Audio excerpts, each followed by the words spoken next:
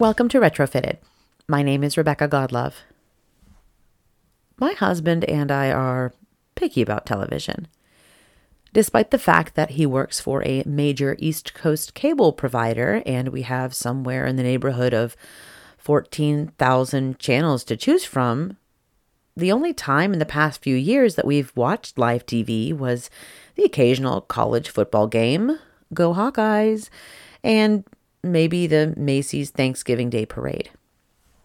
We are far more likely to use streaming services, and thank goodness for PBS Kids on Amazon Prime, let me tell you. Super Y straight up taught my older son to read by 3.5, and that kind of amazingness is worth putting up with annoying theme songs and dead-eyed animated children. Now, we don't do Caillou, though, not in this house. No, not once, not ever. Caillou, I feel, might be Canada's passive-aggressive way of getting back at America for all our stupid hockey and maple syrup jokes about their country. If I am correct, I think it's pretty clear the score has been settled. We lean towards Netflix for binging shows while eating Chinese food and fending off our hungry cats with chopsticks.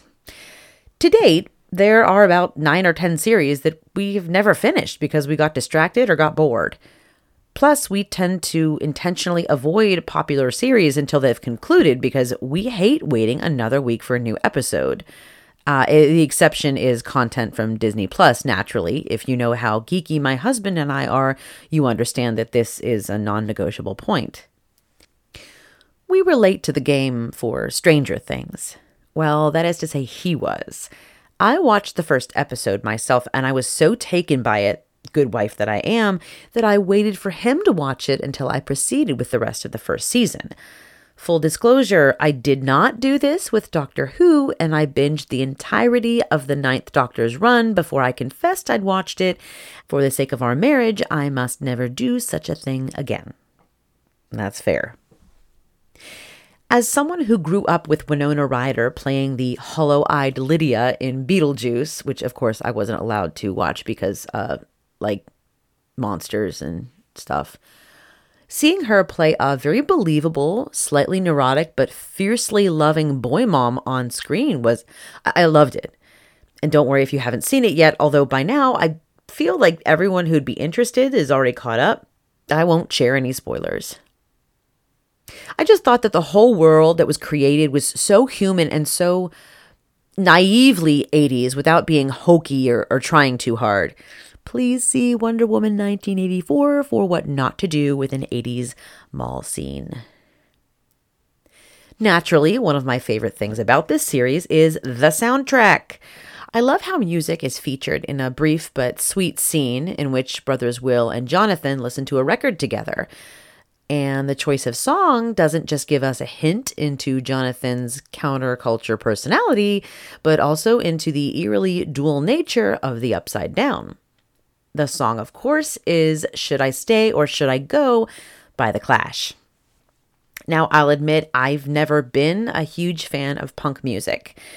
I can be a subversive type. My favorite professor in college referred to me as Machiavellian, but I prefer my sometimes rebellious undertones to be just that, undertones. Punk music is the opposite of subtle, and it just never clicked with me. But Should I Stay or Should I Go is less political than most of the Clash's repertoire and therefore more universal. It's about the frustration of indecision, and not only that, it's about another person's indecision affecting the narrator. So basically, it's the perfect theme song for teenage angst, making it a great fit for the Stranger Things soundtrack. So what is the song about exactly? According to Mick Jones, co-founder, songwriter, and former lead guitarist and lead singer for the band, quote, "It wasn't about anybody specific, and it wasn't preempting my leaving the Clash. It was just a good rockin' song, our attempt at writing a classic. When we were just playing, that was the kind of thing we used to like to play." End quote. Honestly, that's depressingly dull for a featured song on this podcast, but there you have it. Jones squashed rumors that the song was about his leaving the band or about being in a rocky romantic relationship. It was just a rockin' song. There is something unique about the lyrics, though. Apparently, it was decided on a whim that at the last minute, the backing vocals shouldn't be sung in English. In 1991, Joe Strummer, the band's other co-founder, revealed, quote, "On the spur of the moment, I said, I'm going to do the backing vocals in Spanish." We needed a translator, so Eddie Garcia, the tape operator, called his mother in Brooklyn Heights and read her the lyrics over the phone, and she translated them. But Eddie and his mom are Ecuadorian, so it's Ecuadorian Spanish that me and Joe Eli are singing on the backing vocals. End quote. Okay, that's kind of interesting, right? The song was released in 1982, and though popular, it never had a great deal of chart-topping success. It did end up on America's Billboard Top 100, but it fared dramatically better upon its re-release in the early 1990s. In fact, it hit the #1 spot in the UK. Now, The Clash rarely allowed their music to be used for commercial purposes. One exception was said re-release, due to the song's use in a 1991 Levi's ad. Because denim, and Levi's by extension, was a part of the punk movement, the band conceded to the song's appearance in the company's ad campaign that year. In fact, they are reportedly so protective of the rights to their music that in order to be used on the Stranger Things soundtrack, the series' music supervisor had to explain carefully to the surviving band members how the song would be used scene by scene. Apparently, they approved. So we have a sort of kind of sexy, moody punk song about a super unhealthy relationship and the inability to make a clear, definitive choice. I can't think of any biblical figure who exemplifies this song more than a man named Lot.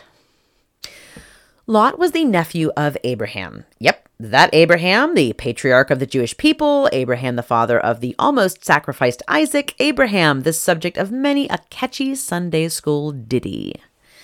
Let's start at the beginning of Lot's story. He first shows up in Genesis 11:27, when he is named as the son of Abraham's brother Haran.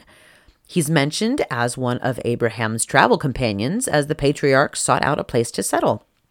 After many years and many travels, both Abraham and Lot had become very prosperous men, wealthy in servants, animals, and riches, but in want of enough land for the both of them. In fact, their herdsmen and servants began to quarrel.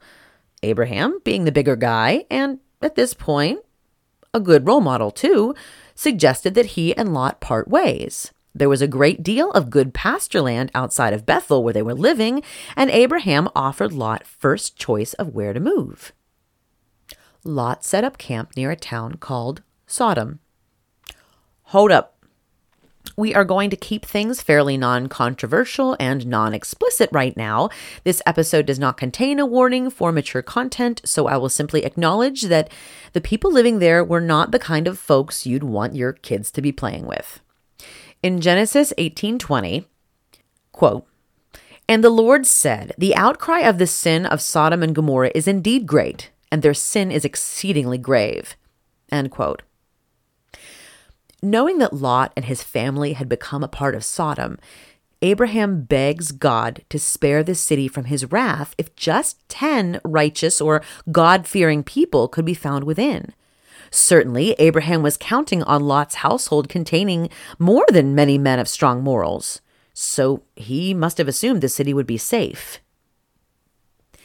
Genesis 19 is a dramatic chapter. In it, God sends 2 angels disguised as men to Sodom. Lot encounters the men even without knowing they're holy messengers, and he treats them with great hospitality and kindness, insisting that they stay in his home for the night, enjoy a good meal, and get some rest. They agree, but when the people of Sodom hear that Lot has out-of-towners staying at his place, they beat on the door and demand that Lot sends his guests out so they can, let's say, treat those men violently, less than hospitably. Lot is shocked by their suggestion, but responds by an even more shocking suggestion, and not just to modern readers. He tries to offer up his virgin daughters to the crowd instead. Here is an absolute perversion of the laws of Middle Eastern hospitality. And it also shows that Lot is not really in a healthy place mentally. He is fiercely protective of his house guests, as tradition demands, but he's willing to literally throw his children to the wolves, knowing that the crowd might do horrific things to them. Oh, Lot, that is messed up. What's even more messed up than that is the townspeople accuse Lot of being critical and judgmental towards him for refusing to send his guests into the mob, and so then they make a move to attack him instead. As it so happens, no one is kicked out of Lot's house. Remember, his house guests are angels. According to Genesis 19:11, they are able to strike the townsmen blind, giving them no choice but to abandon their attack on Lot's family.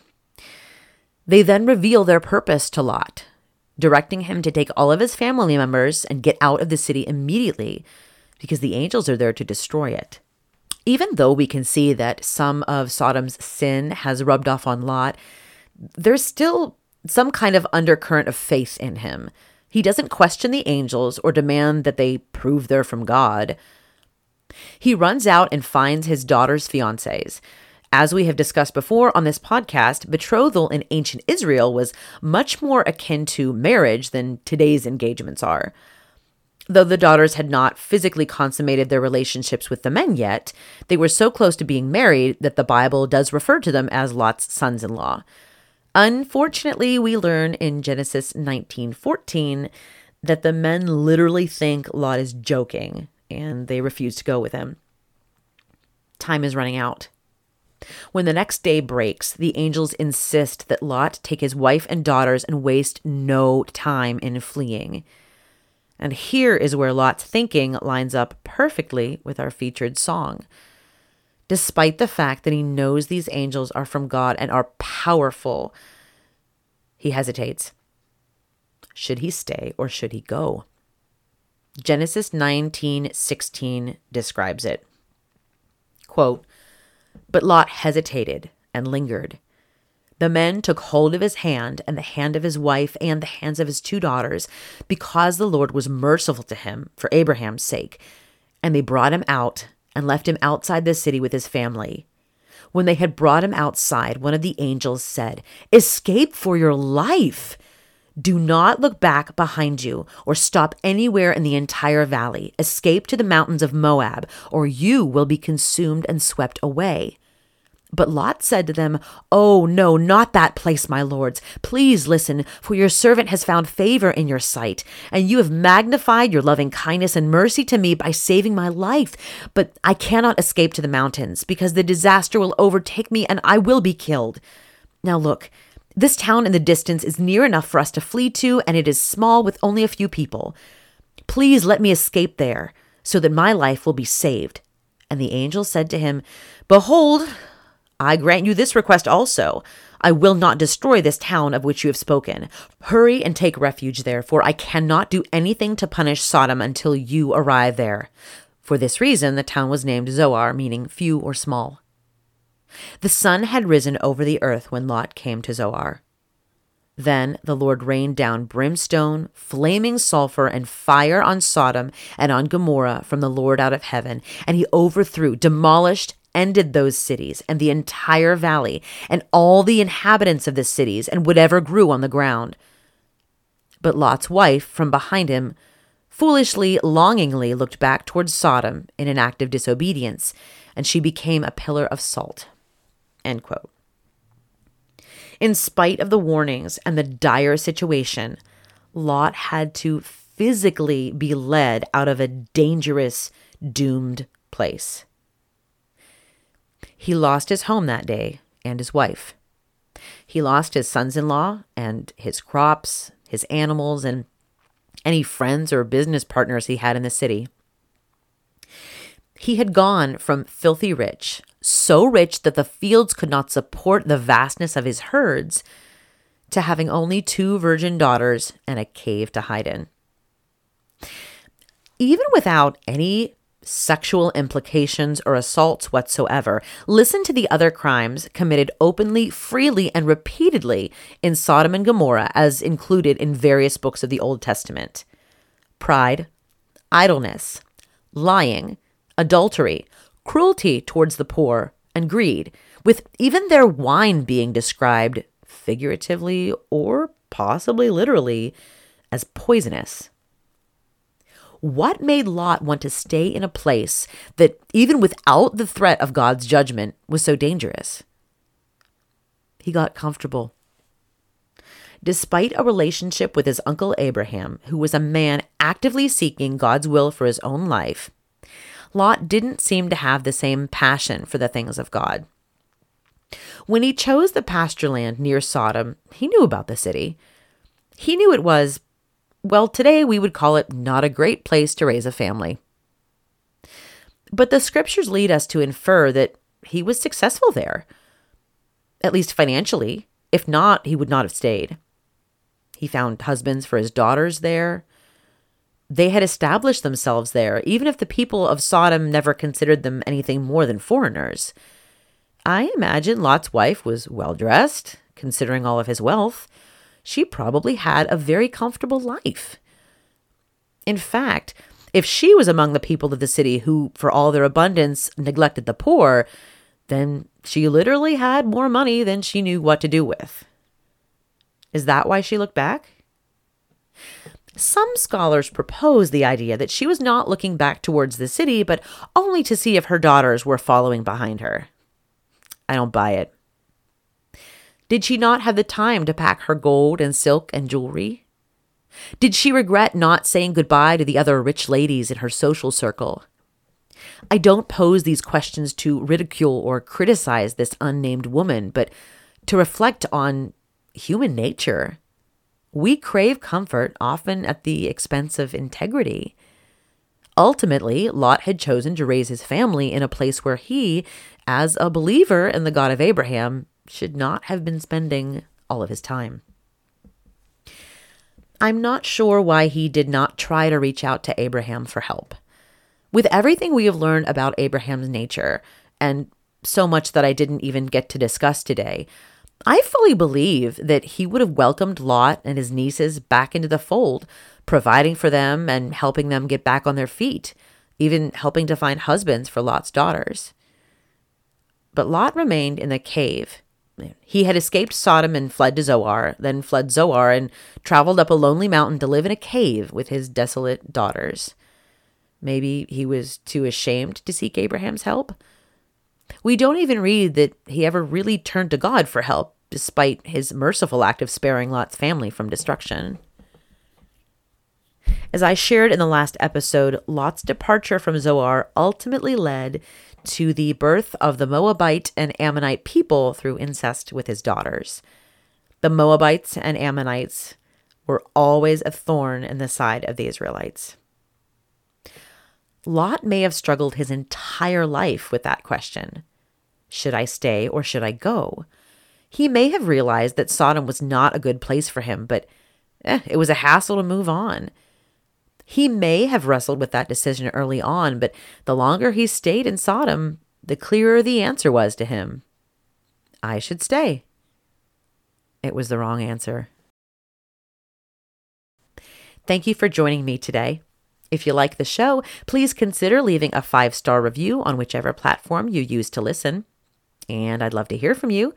I can be reached at retrofittedpodcast@gmail.com and also on my website at retrofittedpodcast.com, where you can download and listen to all episodes of the show, as well as check out my latest blog posts.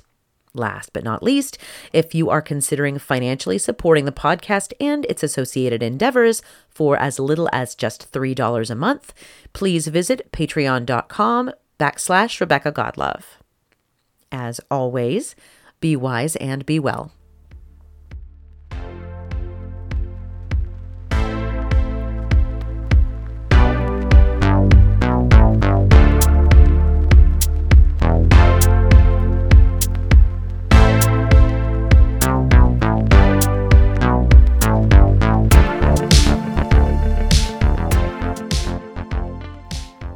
Theme song is Synthwave by Ryan Anderson.